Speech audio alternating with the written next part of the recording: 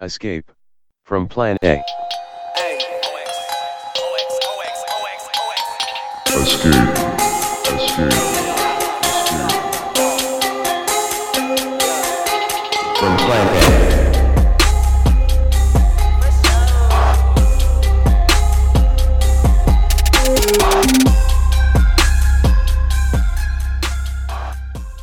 Hey, this is Teen. Welcome to another. I guess I don't know if this is going to be like a free or a bonus one, but it's another episode nonetheless. This one's pretty cool. It's one that it's a format that I haven't tried before. So, one of the patrons, yay! Thanks for contributing to the Patreon. One of the patrons, Kong, is actually on the line with me all the way in. Are you in Sydney or Sydney? Yeah, Sydney. You're in Sydney. Okay. Yeah. So Kong, how's it going, man? How are you? I'm good, thank you. Thank you for having me. This is it's really cool to actually be on the other side because I would say I've like religiously listened to nearly like all the last 50 podcasts. I would say I've like religiously listened to like every single one or like 90% of them. So it is cool to be on the other side. Okay. Well, I mean, glad it sounds like it's a conversation that is of relevance to, I guess, what you're thinking is maybe why you listen, right? Like it's the topics, I'm guessing, and the substance of what we're trying to get at. Definitely. And I think another thing is just that you don't really get this conversation. It's hard to find this conversation. It's definitely not in the mainstream, and it's not super common amongst Asians either. So I mean, like just the mainstream everyday kind of Asian guy, Asian girl. It's not super common either. And another thing is maybe I'm just like a history nut and I love history. I just find like your like Plan A tends to like blend a really nice mix of like history and sociology and politics, and that's just so up my alley. So huge that's fan. Great. See, this is interesting because okay, so for context. You DM'd me in the patron Discord and had sort of brought up, which I'll let you kind of go over what the question was. Because I wanted to, when you asked me that, I was like, damn, we need to talk about this. Because when we first started out with, it was basically just a bunch of online friends. I think like 8 or 9 of us, maybe more. We were like, we're having all these conversations amongst ourselves as friends, and why are we not recording or otherwise committing this on some kind of record? Because after it's over and I hang up the phone with my friend or we end the chat, it just kind of disappears. And one of the first things that we did that was sort of foundational to the idea of why we wanted to do this thing, which we've been doing for like 3 years now or more, was it 3, maybe 4 years? I don't know if it's that long, but one of the first articles was what if Asian guys fall to the alt-right? That was something Chris wrote. Yeah. And we had some podcasts about it. And I felt that Chris had done a really good job. And it was part of a discussion that all of us have been having because we perceived that there was a resonance to what some on the right, the quote, right wing, and particularly alt-right, were saying that was in a way emotionally more resonant and perhaps a little bit more honest than what was being said by the quote left or the liberal, in liberal circles, especially like on campuses and things like that. So we had talked about like quite seriously the prediction that there were going to be, and that wasn't just a prediction, and we saw this happening too, that there would be particularly Asian guys, but not only Asian guys. And we've seen that too. It's both Asian men and women who have in a way been tempted or lured into right-wing circles. And we wanted to say, like, there needs to be an alternative.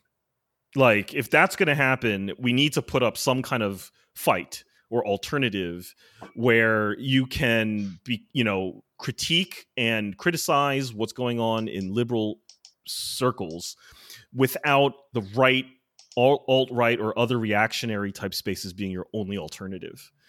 And so when you asked me this, and you had, and I'll let you, sorry, I don't mean to monopolize the time here, but you had asked me a question that I thought was very on the right, a fat softball right down the middle in terms of like what we were really interested in. Mm. So I'll give it to you in terms of like what question it is that you wanted to discuss. Okay. Yeah. Before I go into my question, can I quickly like go into Of how course. I like ended up in this position? So Of course. Yeah, please. I'm interested in all of that. Yeah. okay, sweet. So I've always really liked things like politics and philosophy and history. So I've always like found ideas to be quite interesting. And then when I got into politics, I think originally I was more left wing, and then I moved like very noticeably to the right. Um, even to the point, I think there are times when like I found the ideology of like the alt right somewhat like appealing. So when you're writing, when Chris wrote that article, I think there were shades of me where I was like, oh, that's kind of like me. So um, that I think part of the reason I moved into that direction was I think firstly the right wing is pretty good at like marketing. So I know this sounds kind of cringy now I look back, but the Ben Shapiro like owns like, oh, that's epic, feminist gets wrecked kind of videos, particularly for being a kind of a younger age, and then you combine that with just like a sense of disillusionment with the liberal class. Now I'm not American, but I do follow American politics like quite intensely, and just a sense of disillusionment with like for example, just like the signing of correct me if I'm wrong, but like TPP with like Bill Clinton, and just just a sense of like the liberal class, the mainstream class was kind of selling out on its populace, and that like mainstream politics was just hindered by politically correct speech and all that. And I think as you kind of get into that rabbit hole, you move, the accounts you start following on Twitter tend to be more right wing, and then the YouTube sources tend to be more right wing, and then slowly you move to the right. So that was like, I think for like a year and a half, 2 years, I like openly like identified as like conservative. And let me ask you about that. You brought up Yeah. the TPP, right? Yeah. Was your objection to that more of an economic populist type objection, where you were like, this is just more like of the typical free trade agreements where you're going to ship jobs overseas? Or was it more of a, like foreign policy thing where we're like, oh, why, this seems to be poking the dragon, that's China? Or what was the objection there? My objection was more the economic front. I felt like a lot of times and I think this actually, this really was the part of the force bits behind Trump, his idea of like, let's bring jobs back, like the political elites are, like selling us out and stuff like that. So my objection to TPP was just like, it's neoliberal policies which have like eaten out the middle class. Thus, the Clintons or the the Bush or whoever, these politicians who have like implemented this are part of the swamp, and that was in some ways the appeal of Trump. At the same time, like I still thought he was pretty crazy, and he was like sexist, and the stuff he said was like ridiculous. But I guess, and even now, like he looks much worse than he did like 4 years ago. But I would say like things such as like Hillary Clinton, like actively talking about war with Russia and stuff like that. That just, even as an Australian, pretty terrified me. Mm-hmm. Sorry, what about Russia? You mean her the hawkishness, or? Yes, her hawkishness, and from memory, she talked about establishing a no-fly zone over Syria or something, and then I think Mattis or someone like that, like when he was asked like, how would that be possible, he just said stuff like, we'd have to go to war. And on the right wing, the meme landscape, there was a lot of memes talking about like, he for she. That was, I think that was Hillary Clinton's like slogan, except they would Photoshop like women at war or something like that with Russia, because I think at that time the right wing was under the impression or believed that Hillary Clinton was much more pro-war and much more pro, war with Russia than Trump was. Right. And I think the I mean, regardless of Trump's failures, I mean, I think that's kind of right. I mean, I think the Democrats have been super hawkish on Russia and continue to be super hawkish. Yeah, and it's just I don't know why we do that, but I mean, I have my theories. I don't know. There's probably a huge number of reasons why that happens. But anyway, that's the background. But what about the specific question? Okay. Yeah.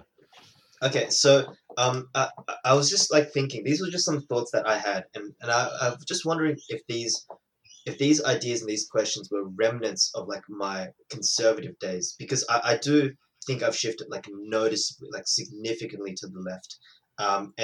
But these questions are always like in the back of my head. Questions about like transgender, like race realism. That's usually what the right calls it.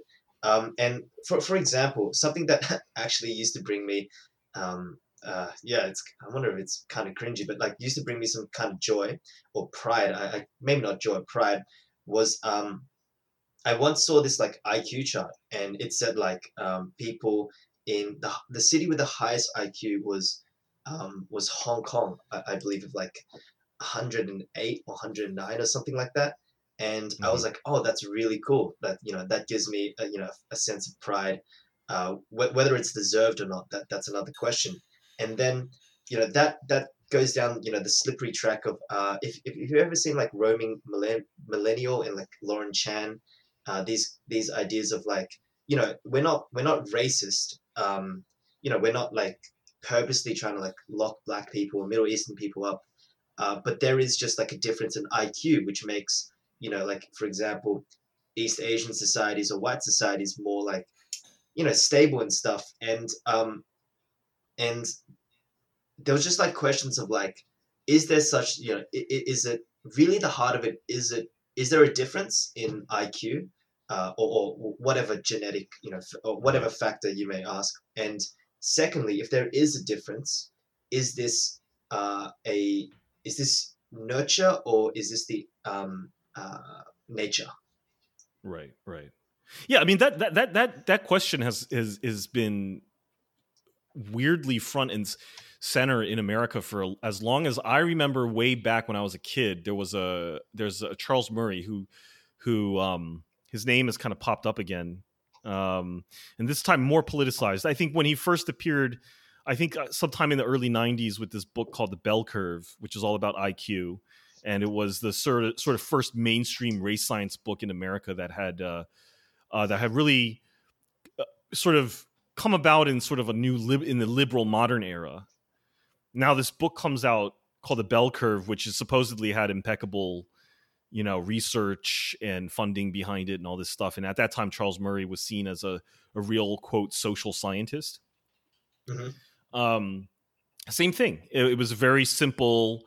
Here are the races in America, and here are the bell curve charts of their average IQ, and whites are here, and blacks are there, and Asians are there, right? And, there was a very clear trend in the data that showed that black people had lower IQ, materially lower IQs than, say, the white population that was part of the study, and then lo and behold, the Asians had the higher one. It's just a story you hear constantly, and in part of it, I mean, part of it is in my opinion it's a way of covering. It's the white people, their main struggle here is to sort of punt responsibility about the the state of racial inequality in America. I'll talk about America. As a sort of a natural function of something that might be immutable, but certainly is not necessarily racism. It's not racial animus. It's something else. It's we live in an information age. Yeah, we live in an information age where IQ is crucial to, economic well-being. And of course, if you have lower IQ, we're not saying it's your genetics, but nonetheless, the data says that you have lower IQs. Well, then you would expect that you would have a lower outcome than the whites. And of course, the Asians are the sort of cherry on top. We're not a threatening group in America, so they don't have any problem, flattering us to say, "Oh, see, we're not white supremacists here," because we'll easily admit that the Asians are definitely smarter than us, and commensurately they do better, so they actually make more money than the whites, and so it was a very at that time a very tidy little argument that sort of satisfied all necessary parties to some extent. Definitely. You know what I mean? It was a plausible enough explanation for us to sort of punt aside the harder question of racism. Definitely. And I think even when I moved down even when I grappled with ideas of race realism and if it is true, if it's not true, I always had in my back of my mind, I always felt I always knew that it was being used as a cover. So even if it was real or not real, it was being used by a cover against affirmative action. And that was its political or social motivation in why certain groups, particularly the right-wing conservative groups, were mentioning it a lot. So I even though I was looking at material like that, it always in my head was a justification to give white people or white groups the facade of equality. I think that's right. I mean, I agree with this notion. I mean, when you asked that question, I thought about it and I thought to myself, what do I think about it? And I don't believe in race essentialism, meaning I don't think that there are material differences of genetics, because this is a genetic argument. I mean, and that's the other thing is they're often trying to say it's not genetic, meaning we're open to the ideas of non-genetic explanations, but it's genetic. You know what I mean? They're saying it's there's something essential to the quality of these people versus my people. And you could call it culture, you could whatever, but the key is that it's not mutable, meaning it's inherent to who you are and you can't change it. And therefore we shouldn't try to change it. And so we should just accept the inequalities as they are. And so I think it is kind of important to some extent whether it's true or not. But I think also before we even get to that question, I think there are certain things that race realism, whether it's true or not, you're right, it doesn't matter. There are clear things happening in society that even if it were true, which I'm not conceding, but even if it were true, it wouldn't make a difference as to whether we needed to do something about this. For example, state sanctioned police murder, right? The historical things like redlining and segregation, things like that, and the vast economic inequalities to me cannot be explained away, even if race realism was true, because I just think it's a socially unacceptable outcome. And I think that's why I'm not and here's the other thing, maybe we'll get to this at some point, but I'm with you on this. The reason I kind of understood this whole temptation of the right wing thing is because I don't consider myself at all a right wing person. I think if anything, I'm probably much more left wing. I don't really like to categorize what I am, but because I don't know. I don't really think in those terms, but I do think that I'm like you, I'm definitely more interested in a anti-liberal critique. And when it comes to the liberals, they'll say stuff like, "Oh, we only care about equality of opportunity, but it is a disaster, a historical disaster to want equality of outcome." And I think when people say that, when a Ben Shapiro says that, or a Sargon of Akkad says that, everyone starts clapping because it sounds great, but it's a really dumb idea in a way, because there's really, if you're dialectical about it, there's no such thing as an opportunity versus an outcome. You can't divide the world into opportunities and outcome. And it really tends to I would say ideas like that tend to preserve the hierarchy, the current day status of these ideas of like, just let everyone compete on it's a completely even playing field. And yeah, so I would agree with that as well. Yeah, like take college admissions, right? Like we talk all the time in America, and I'm sure in Australia too, about access to universities, right? And it's a competitive thing. Like, we've got to compete to get into the top tier universities. Is that an outcome or an opportunity? I mean, it's both, right? Like all things, it's like what college I end up getting into is a function of it's a function, therefore an outcome of how I did it in primary in high school, we call it. And so therefore the college that I attend is an outcome, but the college I attend is also an opportunity in the sense that it is a way, it is now time for me to enter college and then prove myself. And I presumably they're springboard into my professional life. So it's also an opportunity.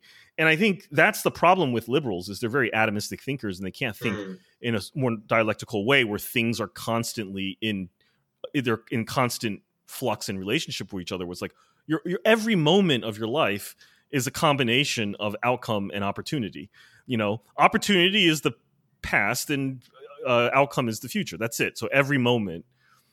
So I just feel like they're playing cute with it, and it's a meaningless thing that sounds nice, but offers no practical guidance in terms of things. So I don't know what's wrong with at least some minimal level, some basic level of equality of outcome. I don't get why that's so anathema to them.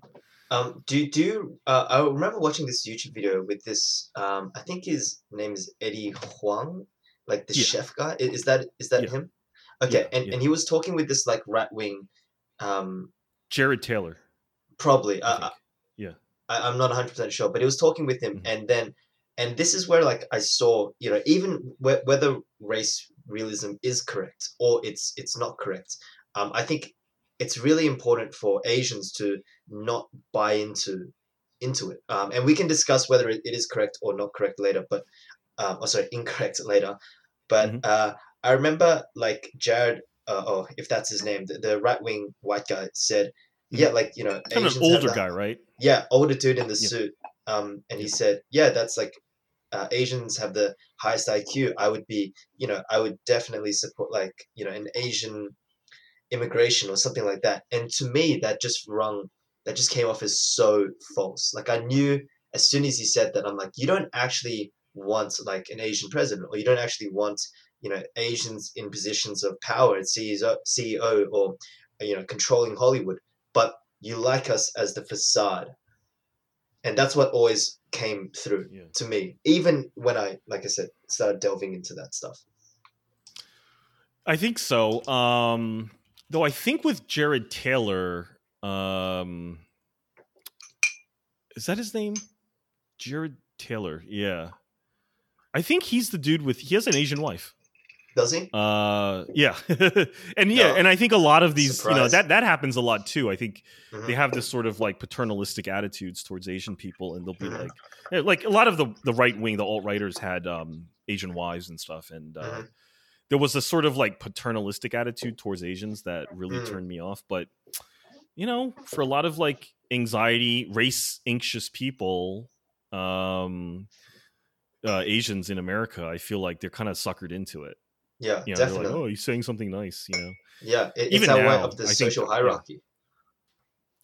Yeah, and just safety too. I mean, I think there is social hierarchy, but there's also just a measure of safety. I mean, like being a slightly more charitable. If you perceive you're living in this super hostile white supremacist environment and you realize that there's like a place for you where you won't get killed, I could see that it's not just opportunistic social climbing, but also self-preservation. I mean, I'm more sympathetic to self-preservation than social climbing. So I'll throw that out there. But it's wrong nonetheless. I agree. Can we talk about like like now we're both like in agreement, and I think most of your audience, sorry, not our audience, your audience would agree with that. Can we talk about like so for example, I just want to throw a few questions at you and see like in terms of race realism, and these are still some questions which like I don't think I've fully um understood or like gotten an answer, and I just want to see like how you respond to it. Yeah, um sure. so for example, um so talking about like race realism, and I recognize this is also a cover, but uh, the right wing tends to say, for example, there are more, men tend to be more violent through, and that might be gender essentialism, such as men have more testosterone, and they recognize probably the social influence in the media of like male warriors, etc. But men tend to be more, violent, more, more abuse, and they tend to be terrorist more often, than women. So, for Yeah. example, Hmm. something they would say is because of gender essentialism, thus we are not, we're not just talking about black people or Middle Eastern people. I'm male and I'm putting this on myself as well. I would be more okay if I was walking through like an airport and then there was more security on me. And I think that's somewhat that somewhat fits in line with this idea of like realism, this idea of like like essentialism, except it gets applied to gender. So what's your response to that? Do you think that's like not? I don't know. What do you think about that? Let me try to understand your question a bit, because I think uh, there's a couple things going on. So is the question like we can kind of widely accept gender essentialism? So is it fair to say that there should also be some degree of race real essentialism that would sort of follow? Because if we're okay with gender race essentialism, what is it about race that makes it not okay? Is that the That question? that's usually the right wing Mm, counter argument. yeah. Mm.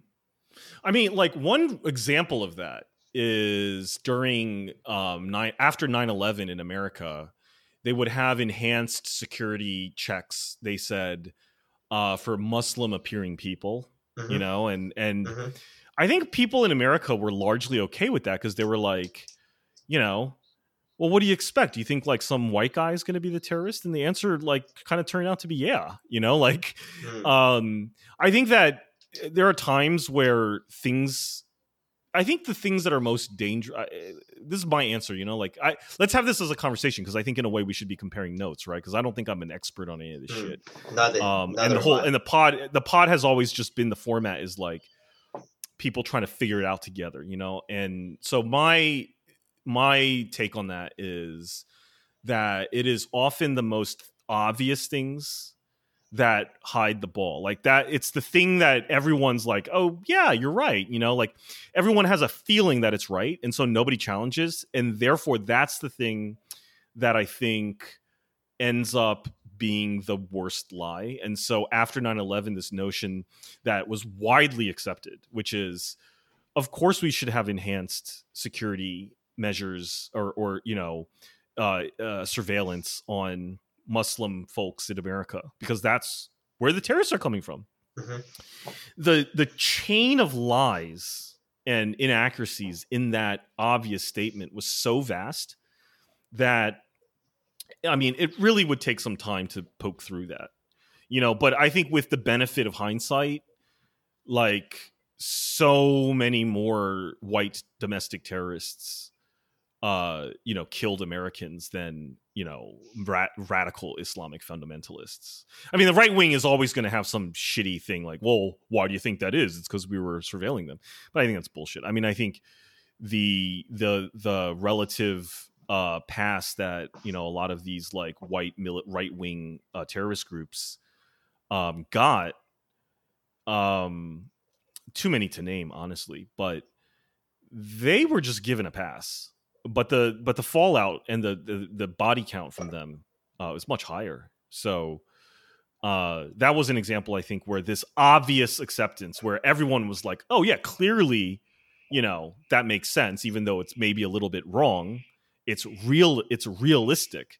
Turns out it wasn't realistic at all.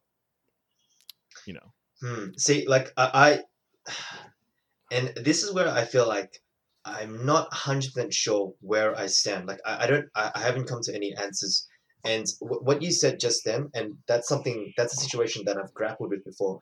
I agree with you. I think um like the Muslim thing was definitely pushed, and the repercussions was much larger, and it also hit a lot of, for example, white homegrown terrorists. And everything you said, like I completely agree with you.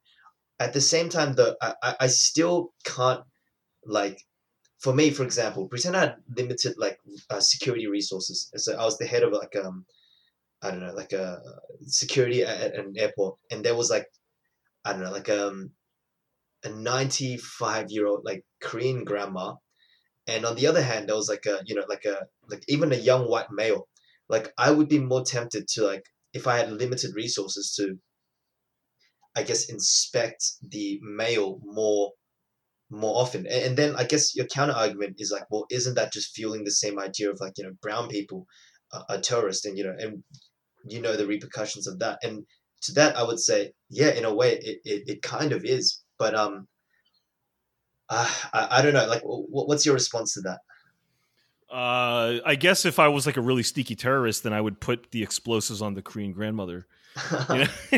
I would find like a really based Korean grandmother and have her smuggle it in. I don't know. I mean, that's a glib response. I mean, yeah. I mean, I think to take the question seriously, like profiling, all this stuff, like I think I think we need evidence. Like I get that, we think that it's obvious. Like I know, like, if you take the extreme examples, of course, like everyone's going to predict that, yeah, it would probably be better to scan the white man than it is. I think in the age of COVID, at least in America, where we've completely mishandled this, that I've been surprised at how often what seems super obvious just turns out to be flat wrong. That's a different context, of course, but there are certain things that really seemed obvious to us, too many to name again, but like that it just wasn't true. You know what I mean? Like, and now with, talking about stuff like, enhanced security for, through profiling and stuff, I think we need extraordinary evidence to justify doing it. I think I'm not against the notion, like, as in a liberal universalist sense, to say that there can never be such a thing as either race or, ethnicity profiling as just like a universal liberalist idea that no matter what, we should be willing to die for that principle. Right, is essentially what all these questions are getting at, is like, would you die for the principle that we should always treat everyone the same when it came to security screening, right? Which is why we're always talking about security screening at airports, right? Yeah. Is a fair question. Like, I don't think so. You know what I mean? But on the other hand, I think that we are a little bit too confident in what is obvious and what's intuitive, because our track record of, like, what kind of deaths are we trying to prevent? Like, was anyone worried about security, at a mosque in New Zealand? Were they worried about that? No. But that's where the slaughter happened. You know what I mean? Like, it's just a thing where I think reality is a lot more unknowable and a lot more volatile. And it is a lazy right-wing thing, in my opinion. Again, not dialectical, right? It's not willing to look at the world as in flux, changing all the time. And we are creatures that cannot really. We're lazy in our assumptions. We're linear in our thinking. And so we will always assume that 9/11 is still the threat. And it's not the threat, but that's what we will assume the threat is. And that's how we get ourselves into huge trouble. So I guess you're right. I do not agree with the liberal universalist thing to say, oh yeah, these are inviolable, rules of, human rights and conduct, and you should be willing to die on a plane because of it. No. But on the other hand, I think the right-wing assumption that we somehow intuitively know what the right answer is, also completely fucking false. Okay, so if I was to like Mm. try to summarize your position, and tell me if I've I get it or I misfire, but whilst even if there are some trends, some statistics we can look at that build like a certain portfolio or a certain a trend, I would say.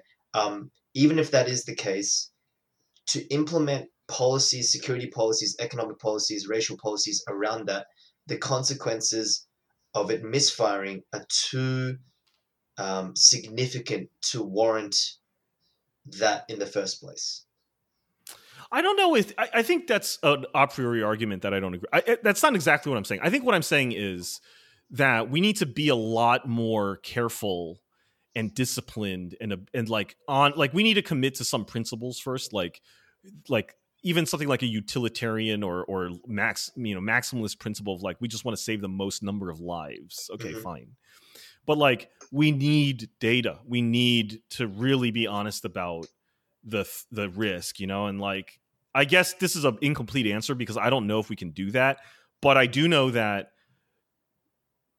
in respect to the right-wing argument to say we know what we need because this what always boils down to is like I want to address what the right-wing position is. I don't want to be burdened by having to come up with the perfect policy.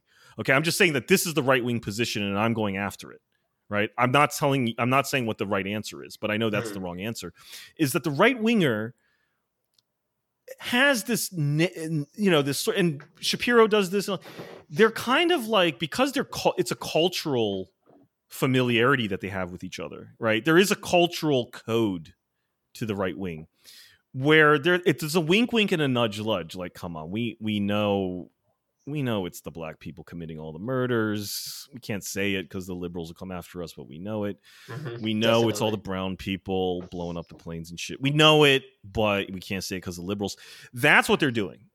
And my point is that, that wink, wink, nudge, nudge is not nearly as correct as they think it is. It is totally suspect and needs to be heavily interrogated, and I don't think they have a good track record. And just based on terrorism and the sheer amount of white domestic terrorism and mass shootings, all those things, shooting up black churches in New Zealand, shooting up mosques, going after non-white people, white people committing terrorist acts upon non-white people, that happens a lot more. And I don't see many television shows or movies or other right-wing centric propaganda bringing that to light.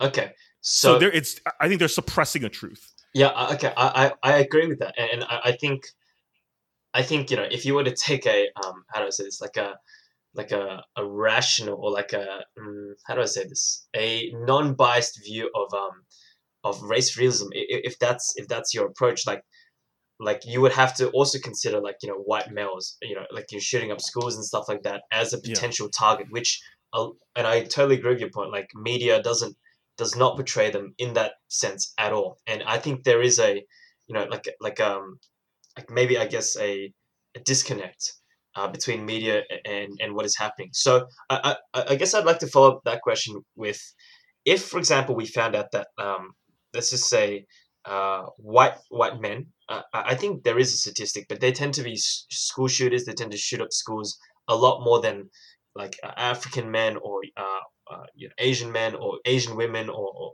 whatever. Then would you, in that case, if there was a found statistics, do you think that would be enough to warrant some sort of I don't know, some sort of policy, or do you think it's more important to look at why they're committing, why they've actually ended up in that place, and not to take such a punishing, segregating policy which could further push them down that road? And I guess I would also apply that that same question, this idea of if there is statistics behind it, is it warrant? For example, a lot of the domestic abuse advertisements in Australia, at least, and I would reason that it would be similar in America. They tend to be targeted at men, and usually men beating up women. And I guess in my eyes, I think that is understandable because men tend to kill women a lot more than vice versa. And if I had to target, a demographic to talk about, like, stay your hands, let's not be abusive, emotionally, physically, I would choose men. So I guess I don't know. What do you think about those two comments or questions? I mean, like, it's not just white people who shoot up schools, but it is predominantly, I think it is white. And again, I think, if we're taking like a real, empirical rationalist approach to, some notion of pre-crime, right? Like, can we like use data to do like, Minority Report precog type shit to prevent the next one? Can we profile the killer? Like that's some deep shit, you know what I mean? But like, okay, let's say that that's what we're going to do. Can they factor in race? Because obviously we would factor in gender. I mean, without a doubt, like, I think we need, when it comes to things like, violent crimes, we need to, we need to weight the odds much more heavily that it's a man that's going to do it, for sure. Mm-hmm. Right. And if your model didn't have that, it would be a worse model for it, and I think with race, it's kind of like, I just get worried about this because I just don't think race, when it comes to something like school shootings, is going to be like the big factor. But I think because like we talk about in the social justice world, race and gender, like we talk about race and gender as if they're very similar and almost parallel things, which they're not. But because the discourse has come around to race and gender, and because the right wing is in many ways reactionary in those domains, meaning that they want to return to prior notions, earlier notions of race and gender and the hierarchies that they feel have been, maybe unwisely dismantled or challenged. They're really obsessed with race and gender, right? And so every time these things come up, it's like, okay, well, if we know that it's like 90% going to be a dude, then how come we can't also be like, use that sort of essentialist data, or not essentialist, but that sort of like, gender data on race? And I think they ask that question because they're so fixated on their reactionary stance towards social justice that when you say gender, they think race.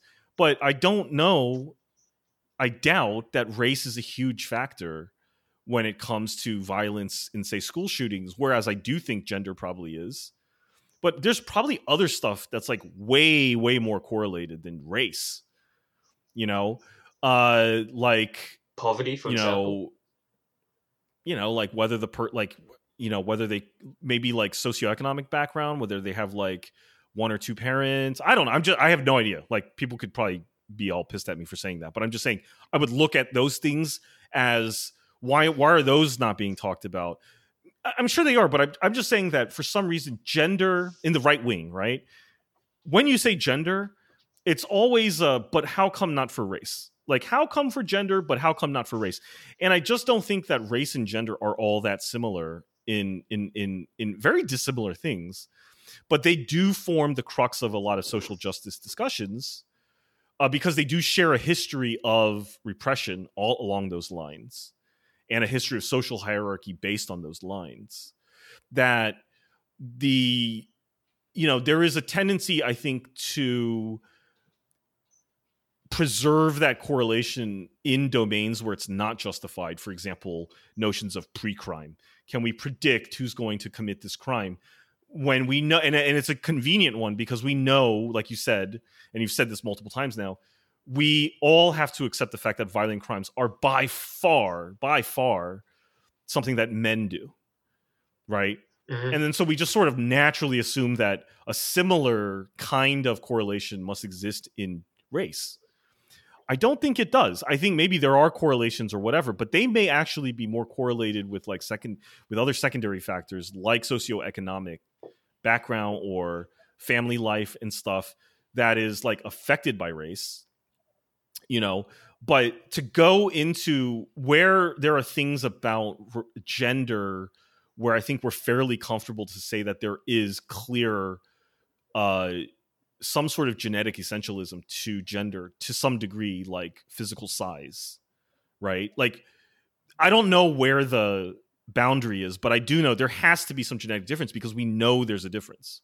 Like, there's a clear difference between between X and it's like a binary. I'm going to get fucking shit on this because gender's non-binary, but I'm saying when it comes to chromosomes, Yeah. like chromosomal gender, right? It is, except in rare cases, like a digital thing and we know where to look for it. We know the effects of it and to an extent, and we kind of sort of like take a residue of that certainty over into race, and it's just totally inappropriate in race. In my mind, at least the same kind of thing is totally inappropriate. But because of the history of social justice discourse, I think the right wing tends to tightly couple the two in ways that is inappropriate. I think you made a very interesting comment in the sense that, we focus so much on race. And like I said, like we said at the start, that this is definitely, like the topic we're talking about, we are fully acknowledging that the right has a desire to bring back these notions. So whether they're real or not, like we do recognize that the right is trying to like solidify these ideas. And I think you made a really, really interesting point, which is such as like we focus so much on gender and race, and there may be statistical trends. But on the other hand, there's a lot of like other things we don't look at, such as like mental health or poverty or I don't know, single parent household and stuff like that, or religion. I don't know, some other stuff. We tend to like focus a lot on gender and race, and maybe that's just a blind spot that we as a society have like, I guess, just built into our cultural lens, because I don't know, because like you said, like the social justice warriors focus, the social justice, I should say, focus so much on gender, and then race just tends to be pulled along so naturally into that discussion as well. So I think that's an interesting point, and to be honest, for appropriate reasons too. Yeah, Mhm. I mean, for appropriate reasons, meaning like I'm not criticizing the SJWs or whatever for focusing on gender and race, because there's a history there, and the way gender and race both mirror and interact with each other in history and in terms of like social power and social dynamics and stuff like that, hugely important, hugely relevant, important things to talk about. I think the right wing uses a tactic where they're saying it's an ad absurdum kind of argument, where they're just like, okay, well, if you think race and gender are so important, then what about this? What about that? And they can't accept the fact that race and gender are appropriate in certain domains, but inappropriate in other domains. And so I think that's why we always get these sort of like, thought experiments about like, oh, well, what if it was your life that was on the line? Would you stand by these principles or whatever? To which I say, no, I wouldn't. I don't think it's life and death. But on the other hand, I think, that doesn't make their ad absurdum argument any more valid. Because I don't think anyone's making the case that on the left that race and gender, are somehow, the dividing or the nucleating topic in all domains. I don't think it is. And I think it's the right wing that it's reactionary, meaning it wants to preserve structures. The right wing is nucleated around a notion of conservatism, supposedly. But yeah, it is. And the the extreme version of conservatism is an actual regression, which is reactionaries. And I think reactionaries are looking at social structures built around gender and race, which they constructed themselves. And I think I personally am of the opinion that racism is an invention of necessity, meaning, for example, like African slavery in America. It was invented because it was necessary. And we taught people to be anti-Black and to think of Black people as subhuman. It wasn't something that, the white man can't perceive the humanity because they appear so different. No, I don't think that's the case. I think they were taught that way because there was a social, political, or economic necessity for slave labor to pick the cotton and all the other things that they needed done in the economy. So what I'm saying is that it is actually the right wing that is introduced race and gender constructs, which they are seeking to preserve. And they obfuscate that reactionary tendency through arguments of essentialism, which are in fact residue or effects of the very structures that they created. So it's circular. The whole thing's circular. It's self-reinforcing. So could I ask for the advertisements that were targeting men, like the domestic abuse arguments, would you be more supportive of that? Because in that case, you think gender does play a much bigger role in that specific case. And so what do you think? Yeah, I think so, because in a way, I think part of it is to say that maybe the analysis is to say, throwing it out there, right? Like, is this trying to subvert, gender and race constructs that should be subverted? And I think the notion that we have a society where men abuse their partners, their female partners, and it's a problem, like, that is widespread, and we need to have a countervailing social effort to help those victims and to prevent this kind of violence from happening. That's a good thing. I mean, we just have to get comfortable with, like, that is a good thing, right? And maybe that just stems from values, not any sort of empirical sense of right and wrong, but also just like, I don't want to live in a society where men beat their wives or their girlfriends. And I know that happens because men are, for whatever reason, maybe acculturated into doing this. Because I think there's societies where there's more of that. There's societies where there's less of that. And it's probably cultural or economic or something. But whatever it is, it's mutable. It can change. And if you could prove to me that it is absolutely 100% unavoidable that men are going to beat their women no matter what we do, okay, I doubt that anyone could ever prove that. But if you look around the world, it's clearly not going to be the case. You're clearly going to be like, okay, there's more domestic violence in these societies versus those. Why is that? What can we do? And in the meantime, can we have some sort of profiling, program of selective profiling to look for the most likely victims, most vulnerable to victimization, those groups? Let's lend them a helping hand. That's a far cry, from saying like, hey, I don't think the welfare state should exist because, Black people are inherently lazy. Like, we just have to have the confidence that, like, our values can point us in the right direction. Okay, if that makes sense. So I guess your point would be, in this case it's relevant, but in other cases it won't be. It might not be, like, race and gender might not be so relevant. Could I also to piggyback on that point? So if at the beginning of this conversation, I said, like, originally something that got me down this path was seeing something like, oh, cool, like the average IQ of, like, China is like 105 or something, being like, oh, that's really cool, and then looking like Japan is like 106 and being like, oh, feeling a sense of pride in that, like I said, whether deserved or not. So do you think these like results, these differences, they are like products of inequality, or maybe the test itself is skewed towards one form of intelligence, and that there are social reasons which can justify, which can justify why there are differences in scores.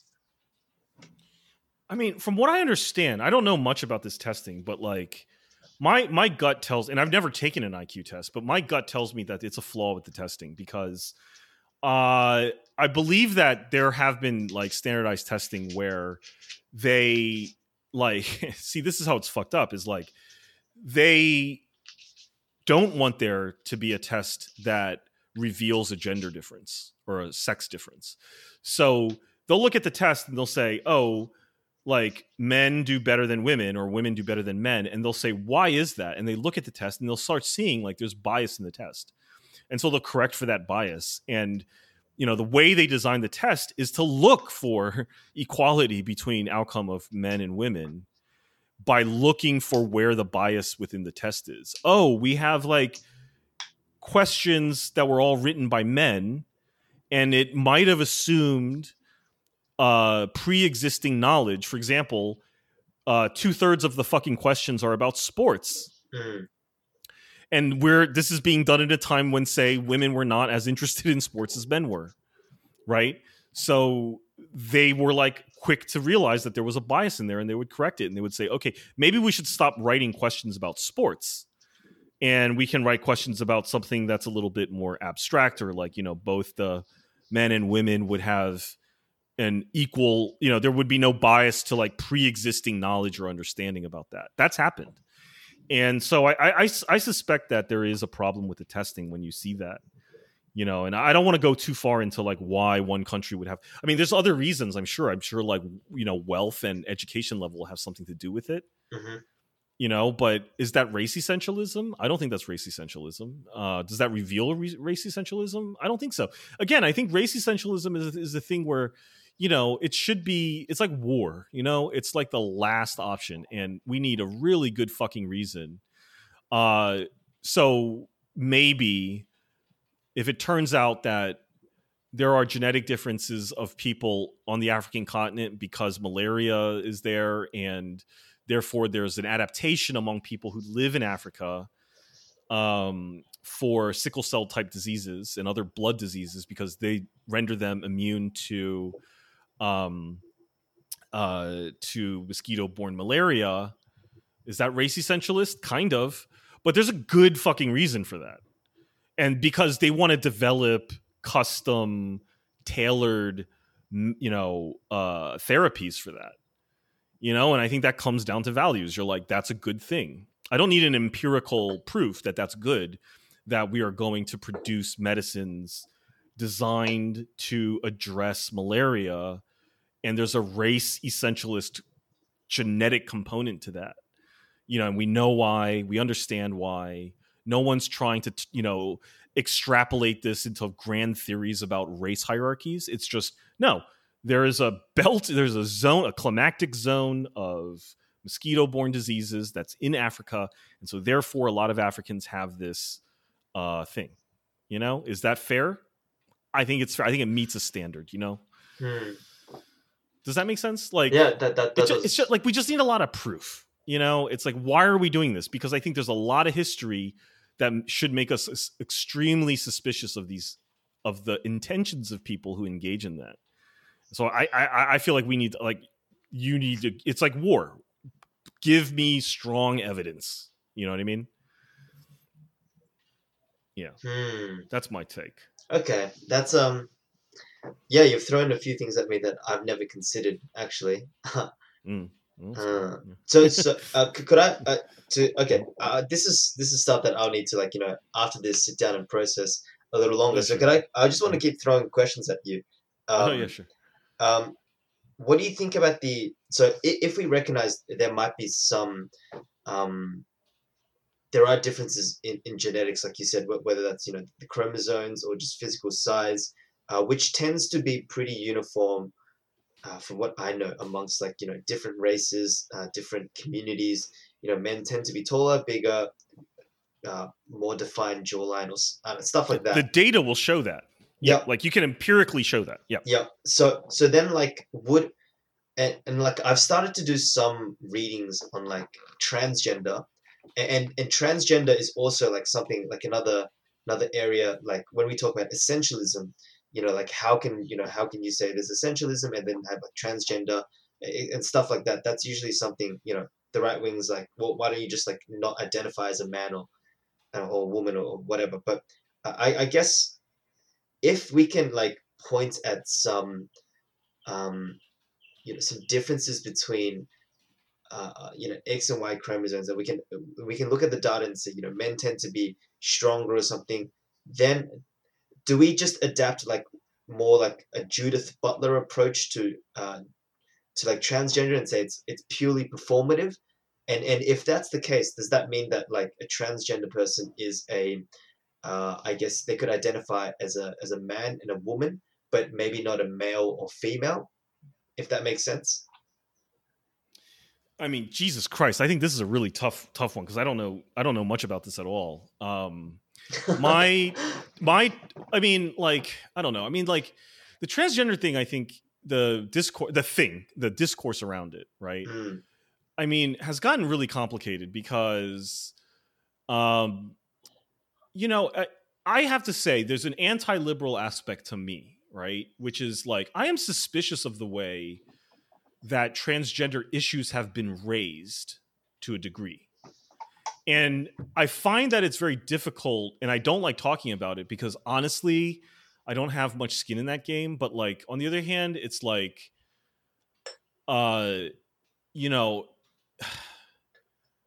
don't think that everyone that's raising transgender issues out there is doing so in a way that's like really intentionally I think they're doing it in ways that are suspect, that have ulterior motives, that are not really about the well-being of transgender people, and then I think we get lured into debates about gender and the truth, and it's, I mean, these are deep questions. I mean, we're talking about epistemological questions of what is gender, what is sex, what is identity, what are social roles, when we get into even like any basic discussion of transgender, I feel like it's slippery because it's like it pulls us into like these super deep debates that really go into things that I would call philosophy.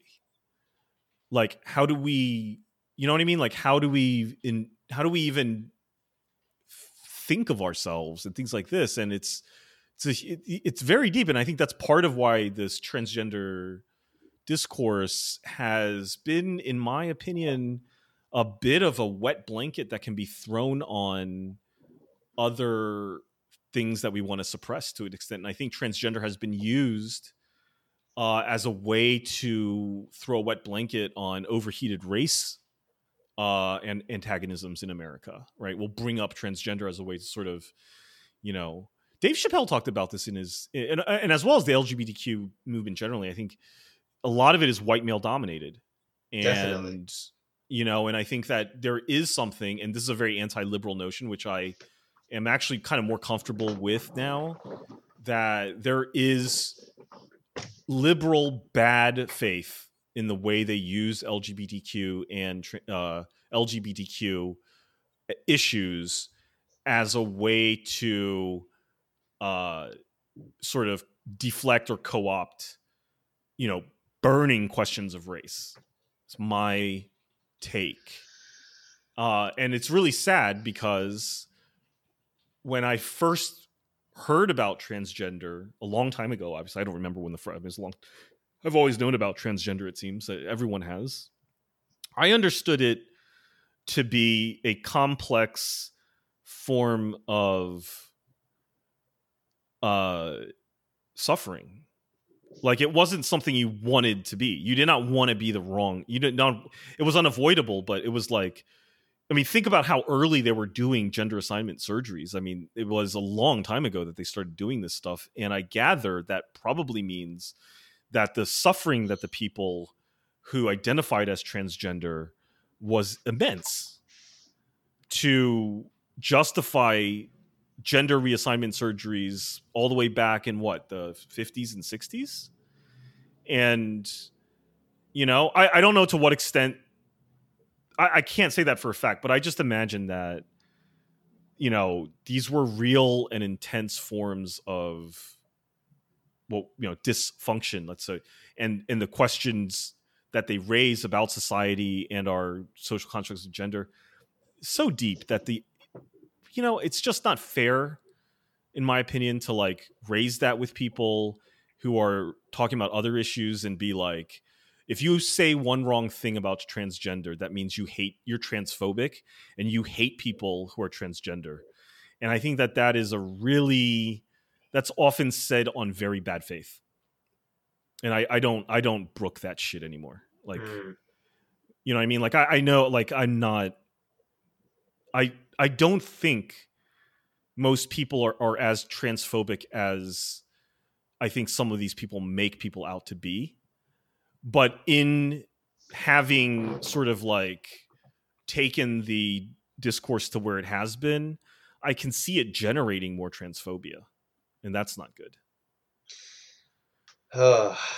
Yeah, you're right. These are questions like honestly, like I still Big have questions. I don't really know the answer to it. And you know, like this question of like, you know, when is essentialism, like, you know, useful, when is it not useful, and you know, and what does that mean for transgender, when the whole point of it is to almost like fluctuate between essentialist ideas of gender. It's a lot to spring on you, and yeah, like I think, I mean, I know transgender. You know transgender people. I know transgender people. I know a few. Yeah. Not many. I know a few, but they tend to usually, from my experience. I want to know if your experiences has been like this, but they tend to be more male to female for some reason. From what I've seen, or maybe that's just what the media highlights more with, like, I think that's what the media highlights. Yeah. And for some reason, I think people have more of a fascination with that than the other way.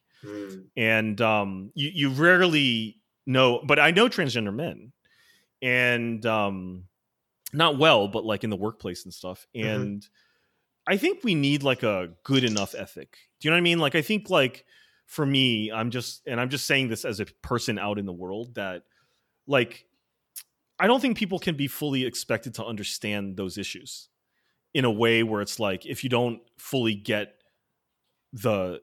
don't get it, as if assuming there is an it to get, and you're not fully like researched and up to date on, you know, what the correct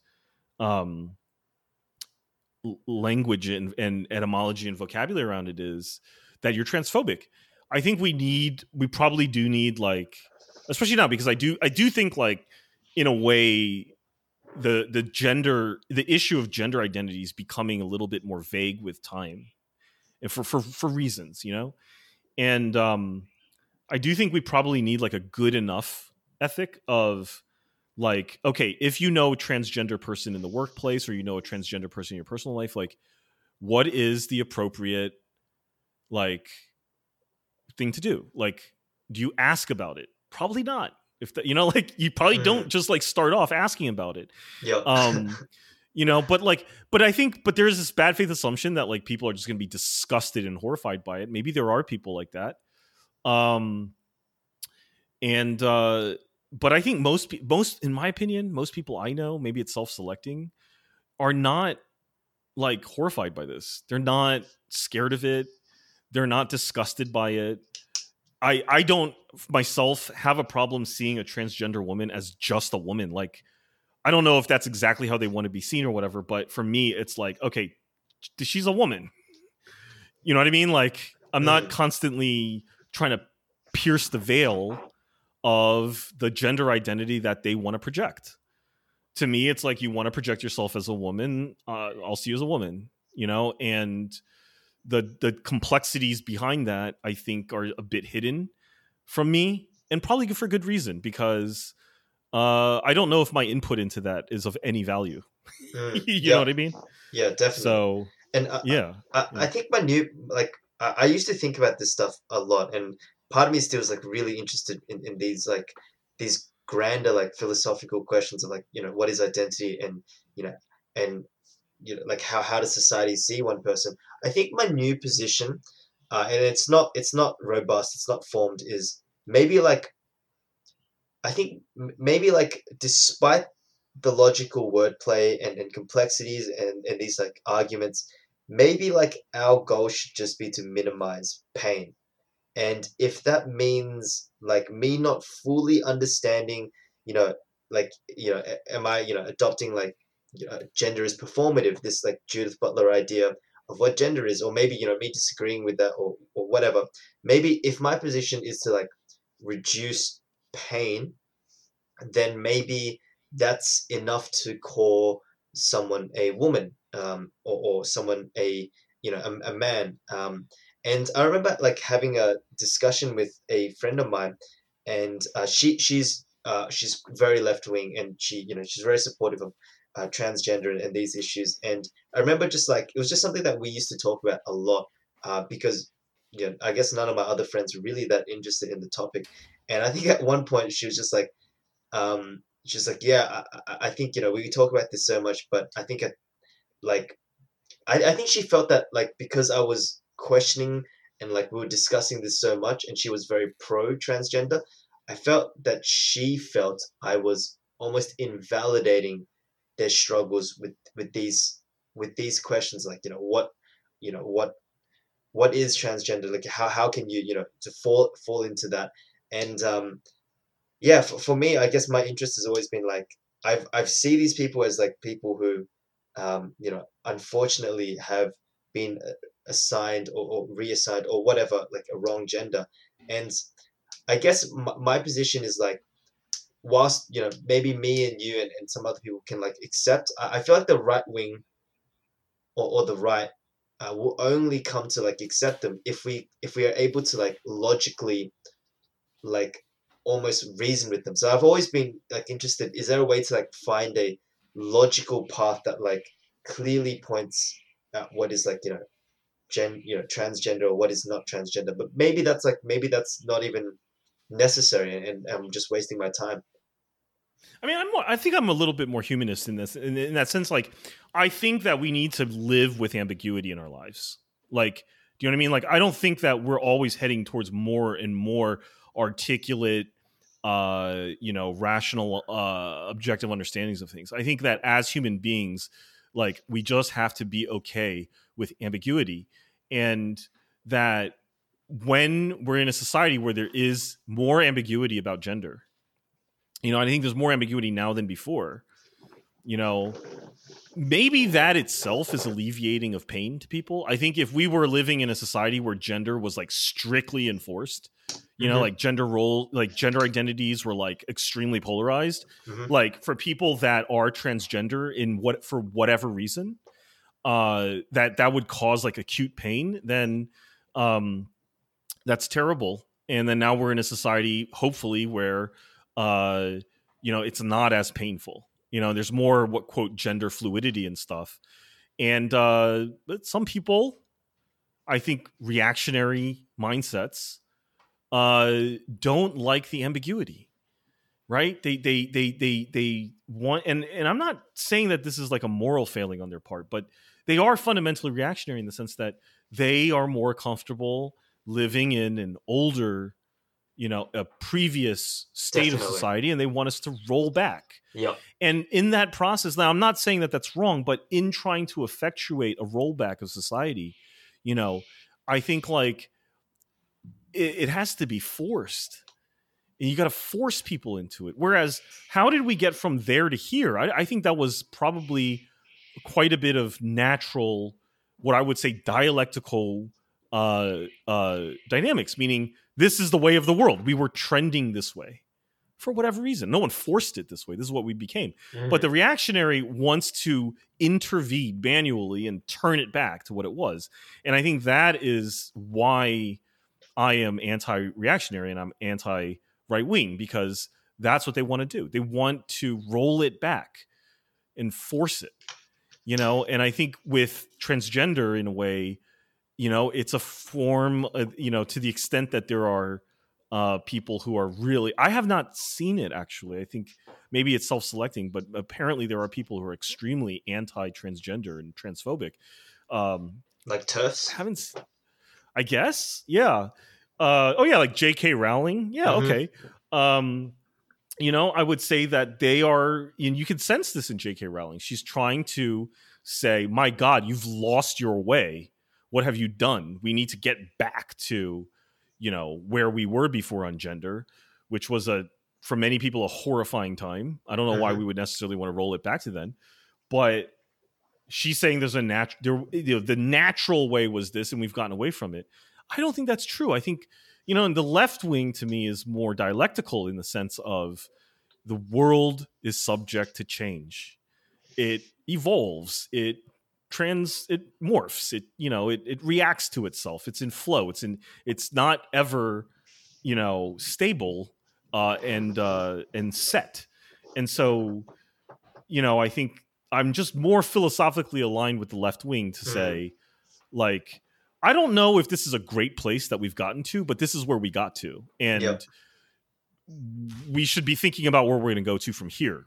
Like, any notion of trying to wind this back is, it's going to be disastrous, right? So I also think the with the J.K. Rowling, I think part of her fight, or what TERFs believe is that, like, by opening it up to, like, to let's just use the word males, by opening up the label of women to males, I think there's a fear that, like, their perspective, their fight, their reality, or their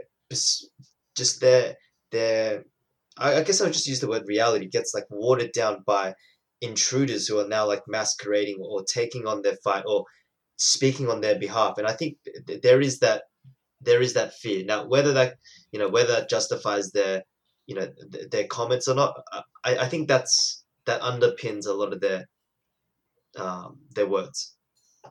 Yeah, but that operates on a form of suspicion that that's what these transgender people are doing, and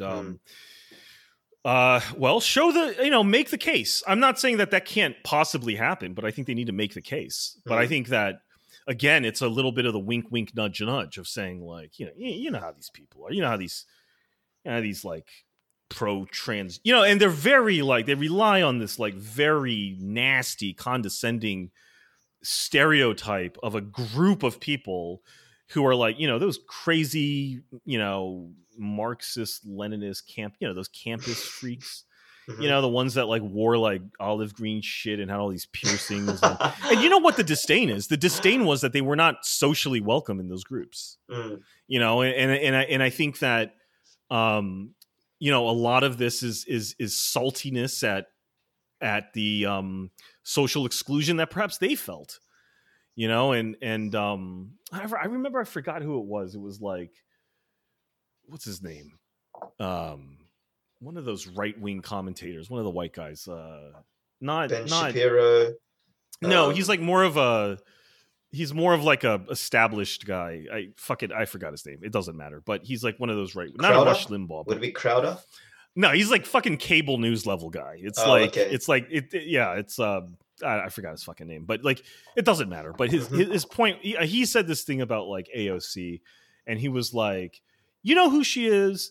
She's like one of those, stuck up beauty queen types who was, like, prom queen, and she wouldn't date you because she thought she was better than you and all this stuff. And you're like, that's what it is. Embarrassing. It is embarrassing. Glenn Beck. Greenwald? That's who it was. Oh, no. Greenwald's Glenn Beck. left wing. Yeah.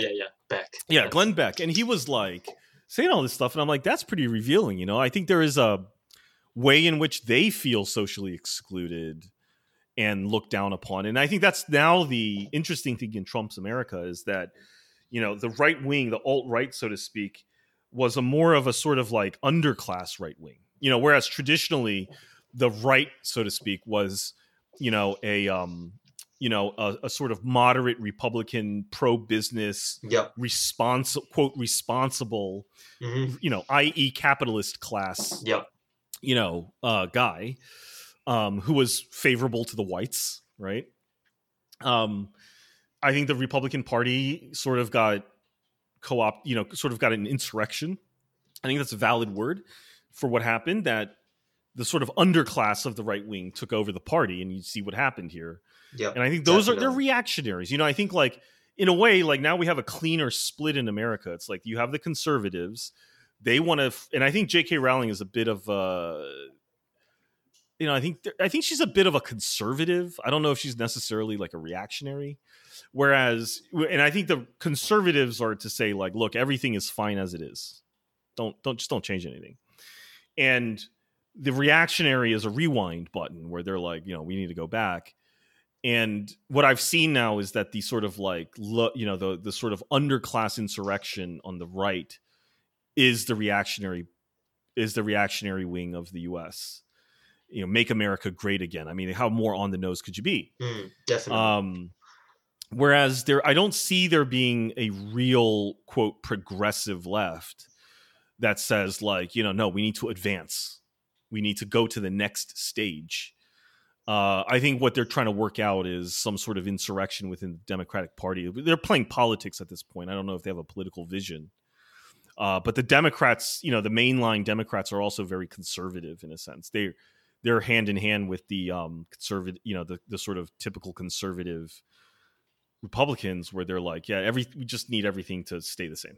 Exactly. Well, Right? yeah, Like, definitely. And I guess that was part of the reason why so many people moved towards Trump, because even though he was like crazy and he was just like so out there and like rude and almost disgusting in a way, he was just like there's like a big fu to the mainstream. And I think there was a real resentment in the white poor working class that had just been like almost been devoured by like neoliberal policies, and they just like threw their hand at anyone. And like you said, Trump is a reactionary. He wants to turn back time, and they wanted to, I guess, return to a place where maybe gender or race is more like defined and defined in their favor, with them on the hierarchy. And yeah, you can see that in the Trump political movement.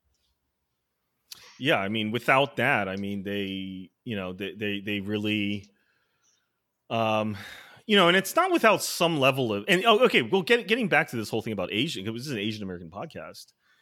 I felt like part of the reason that this question this issue resonated so much for Asian Americans, particularly Asian American guys, right? Like that's what I was really interested in when I went online, was because I noticed that Asian American guys, and I suspect Australia is different because the racial makeup in Australia is not quite like the US, right? But maybe it is. I don't know. But There's more. There's a lot of Asians in Sydney. Like there's suburbs where like you walk around. I can't really speak on behalf of America or Americans, but there are some suburbs where there's quite a lot of Asians, and I think that per percentage, I think there are more Asians in Australia. It's like 15% from memory. I could be wrong. Yeah, that's pretty high. Yeah, I mean, I think in America it's like something probably like closer to like 6 or 7%. Mm-hmm. But we have a huge population. But like the point being that I felt that as on the whole that Asian American guys were fairly conservative in a way.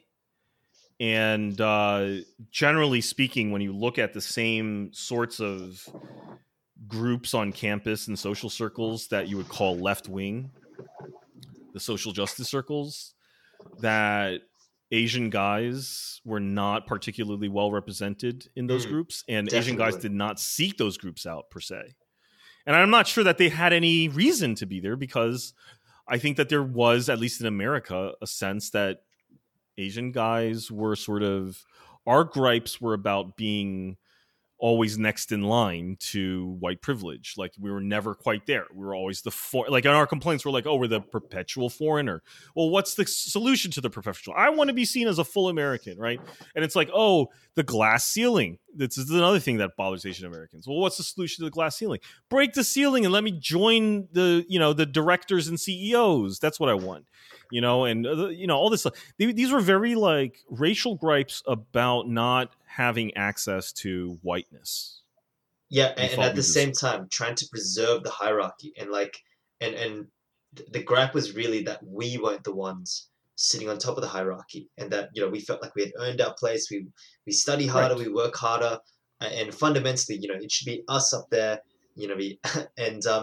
And like I said, maybe I said this off air, but your podcast on the Simu Liu and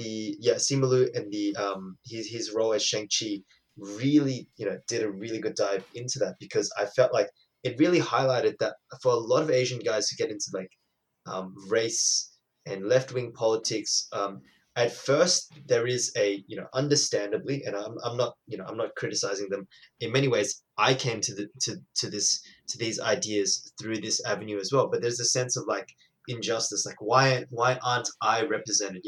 Why can't I turn on the TV and see me? How come I can't go on Instagram and see me with like brown girls, white girls, Asian girls, like black girls and stuff? How come I'm always the foreigner? But I think in a desire to I guess be the guy on top, that we reaffirm the social hierarchy. Yeah, and I think that's interesting, because the reason now, the connection that a lot of us, I think, who started Planet A, we had this instinctual concern that the alt-right would be attractive to Asian guys, is because I think that the quote white underclass has similar gripes. It's like, how come I can't get the girl? How come it's always like, some like urban educated, minority guy that's like getting all the girls on TV? Or why is it that, like people like me, like white guys without great educations are always made fun of on TV? Like, how come I don't get any respect? Like there was a lot of class condescension that was sent their way. And I felt like a lot of that was close enough to race condescension that Asian men faced, that there was a second tier status, sort of chip on our shoulder. And that what we wanted to do was not to fundamentally question the nature of these hierarchical systems at, in a deep, structural, life-changing way, right? But instead, to sort of argue around the margins and say, like, why, you're just biased against, like, white guys. And I saw these similar arguments going, oh, this, you have it out for Asian guys. But I noticed that, it was always a very, like, Asian guys were always looking for the thing that singled them out. It was like, yes, black men this, but then, black guys always get they get the girl on screen too. Or like, black guys, yes, but they're seen as tough and people are scared of them. Or yes, they're not, they're discriminated against, but nobody doesn't think of them as men. You see, Asian men have this part. And it was a very particularized thing where it's like, I'm not satisfied with any other description of racism that doesn't exclusively belong to me. And even the attempts to find that were not true, because, like, for example, like with emasculation happens all the time to other races. We just don't look for it, like we don't think it's a problem. We're like, oh, well, it's a range of depictions, but every Asian guy is emasculated.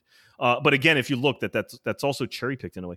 So like, it just made me think that this form of griping was a very similar to the alt-right form of woe is me, the white guy, and the left, and then there was a disdain for all those SJWs and their ridiculous shrill politics. And I'm not saying that they're always right. I mean, there's a bunch of fucking liberal bullshit going on with what they say, for sure.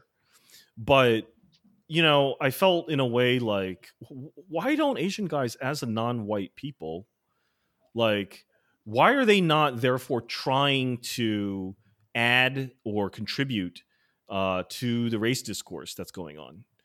Like, why aren't we doing that? And then I realized, some of us were doing it. Like, there are people that were doing it, and but we had to try harder. And so that's what it is. I just think, like, I'm not totally happy with the left in America, and I'm sure you're not happy with the left in Australia, but I philosophically am more aligned with them, and in terms of their willingness to entertain new ideas, accept the urgency of change, versus these fucking reactionaries. I'm like, dude, there ain't a time in history I'm willing to roll back to where everything was cool. Like, I'm not your fucking sidekick, bro. Like, I'm not playing. You know what I mean? Like, I'm not going back to that. To that shit. Yeah. Have you ever read the a little off topic, but have you ever read the Tao Te Ching? No, I know what that is. I never. Is it readable? Is it like you could read it, or is it like a series of diagrams or something? Oh, it's a series of. I think. That's the I Ching. Yeah. The I Ching is it's just like diagrams and stuff like that. Mm-hmm. The Tao Te Ching is the one that Lao Tzu wrote, and the first line of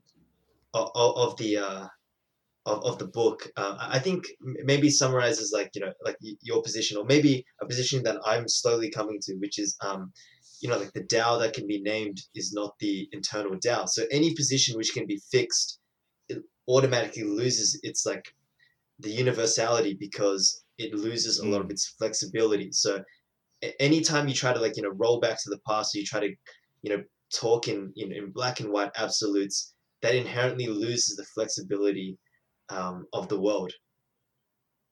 I think I mean there's this analogy, I forgot where it comes from, but it's like you can either float downstream, or you can swim upstream, or you can swim with the current, but you're gonna go that way.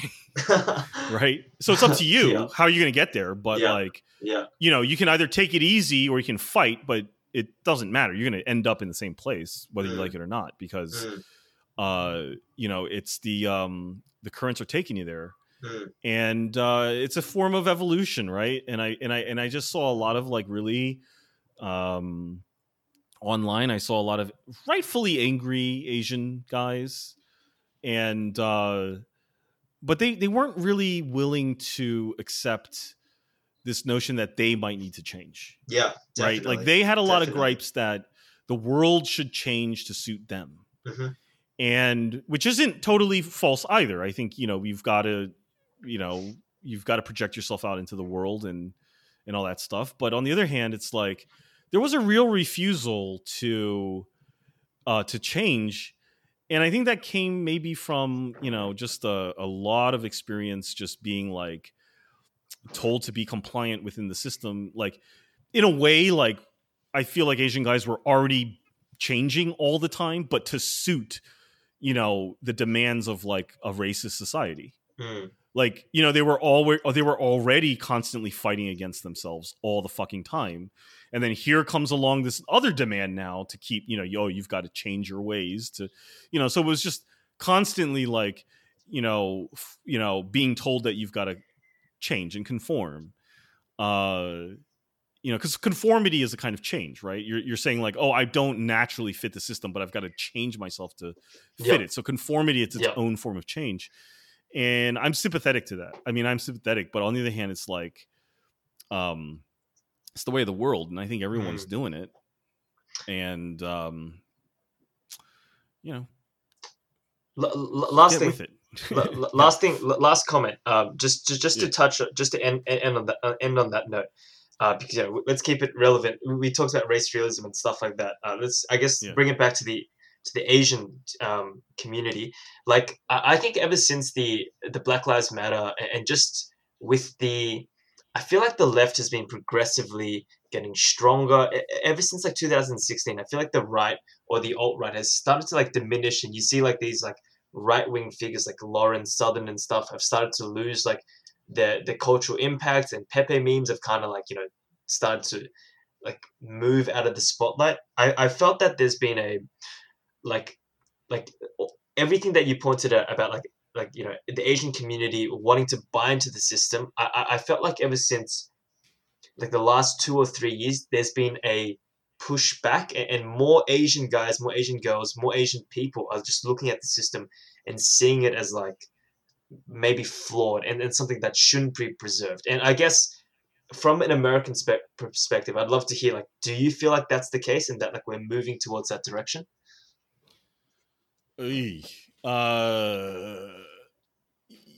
Yeah, I mean, to some extent, because I think, again, like when I say I'm philosophically aligned with the left, I don't think it's a matter of preference. I actually think it's a matter of truth, right? Like we really in the U.S., like the way we think about politics, like it, because we're so goddamn obsessed with this notion of like individual choice, like as if I can just choose everything about life, you know, that political identity is just a matter of preference and choice. And I don't think so. I think that there is a truth element to politics as well. Like there's some things that are just truer than others. There are some political positions that are truer than others. You know what I mean? I think that's a leftist part of philosophy, particularly, you know, things like dialectical materialism, things like that, that are, the point of it is to say, and maybe it is connected to something like the Tao, is like there is a sort of way of the world, you know, and it's not just a matter of your preference. And so you're right. I do think that the right wing has, in a way, run out of gas, but I don't think it's dead. And I think that perhaps like how did fucking Weimar Germany become what it is today, which is a sort of like liberal democratic state, in a way that's much more committed to those liberal values than America. Probably had to, you know, go through the Nazis. It had to like. You wonder sometimes. Yeah, you wonder sometimes. I don't know if it had to per se, but I know it did happen. And whether, yeah, I think we can make arguments as to whether it had to happen or not. But that was the way of the world, without a doubt. Is that's what happened, and it had this paroxysm of just absolute fucking insanity. And I worry, and the reason I bring that up is because I worry if that's where America's headed, and we're getting close to it, you know, every day, closer and closer. And I sometimes wonder, you know, because I don't think this is history such a smooth process where it's like, oh yeah, every day it looks like the right wing is kind of falling out of favor and everything's going the right way. I don't think that's how it works. I mean, I think it's like a fucking earthquake, and we're getting shaken around. And what we think of as some trend is really just a flashback from some even bigger backlash, and it's going, you know, like we're getting knocked around. It's super volatile right now. And so I don't trust any prediction except for the one that says watch out, you know, be really cautious, because at this point I think those kinds of things we have to like prepare ourselves for, like hope for the best, prepare for the worst. Yep. And I think that the potential that America becomes a genocidal type country, not in the exact same way as Germany, of course, but in that, at a similar scale of, you know, insanity, is not out of the question, in my opinion. So I don't feel good now. I feel much more on edge than I did 3 years ago or 4 years ago. Yeah. Australia might be different, but here in America, man, it's fucking crazy. America's but like, we have the nukes. See, like yeah, we matter, exactly. unfortunately. That's the terrifying part. Like if America didn't have nuclear bombs, it'd be, you know, it'd just like almost self disintegrate. But like because it's got the nukes, and because it really wants to start a hot war with China, like it's pretty terrifying.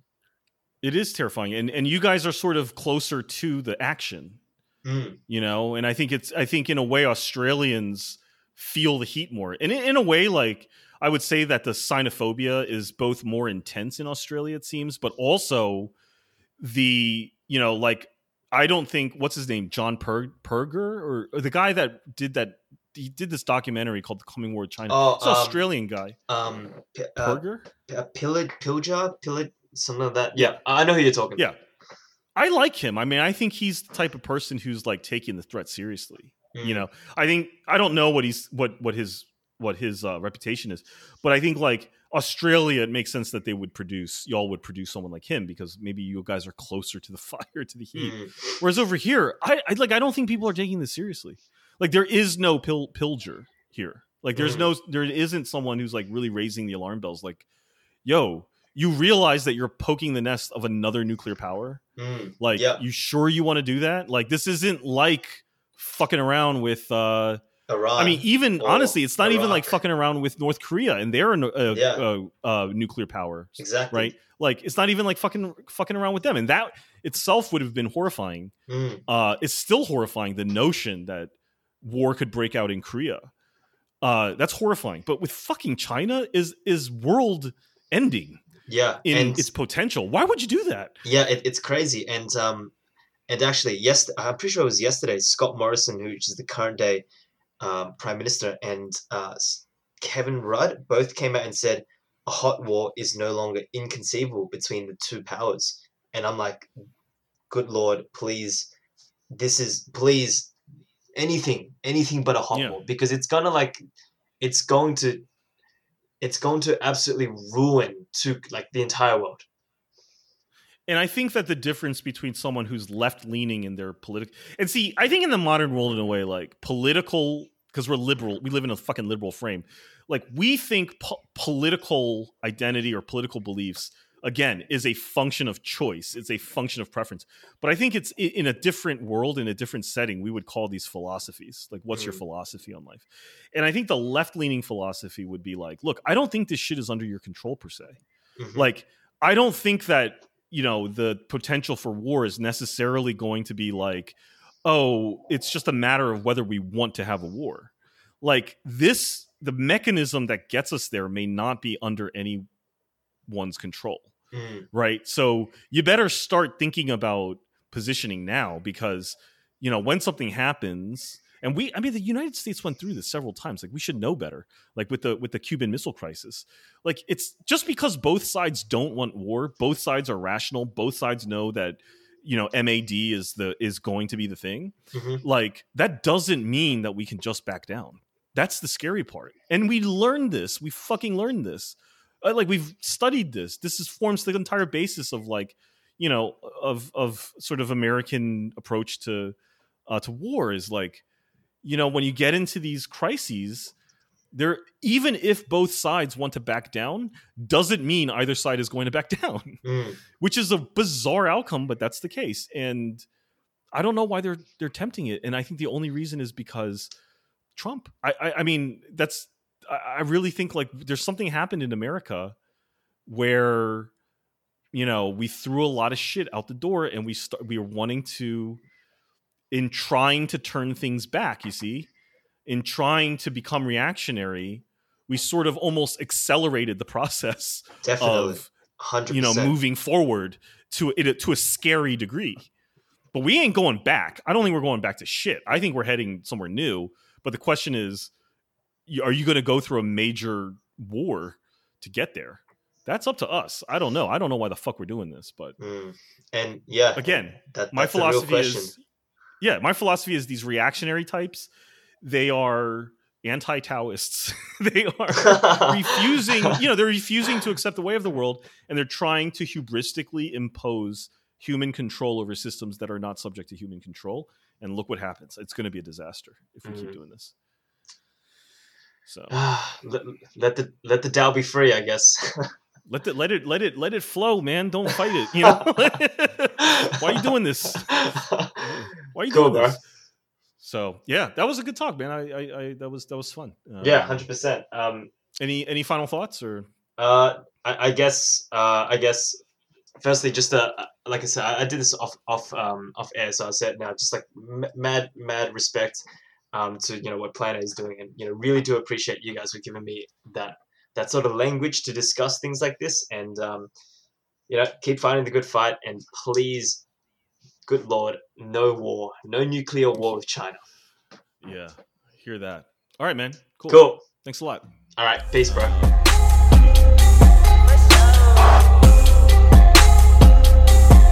What's up?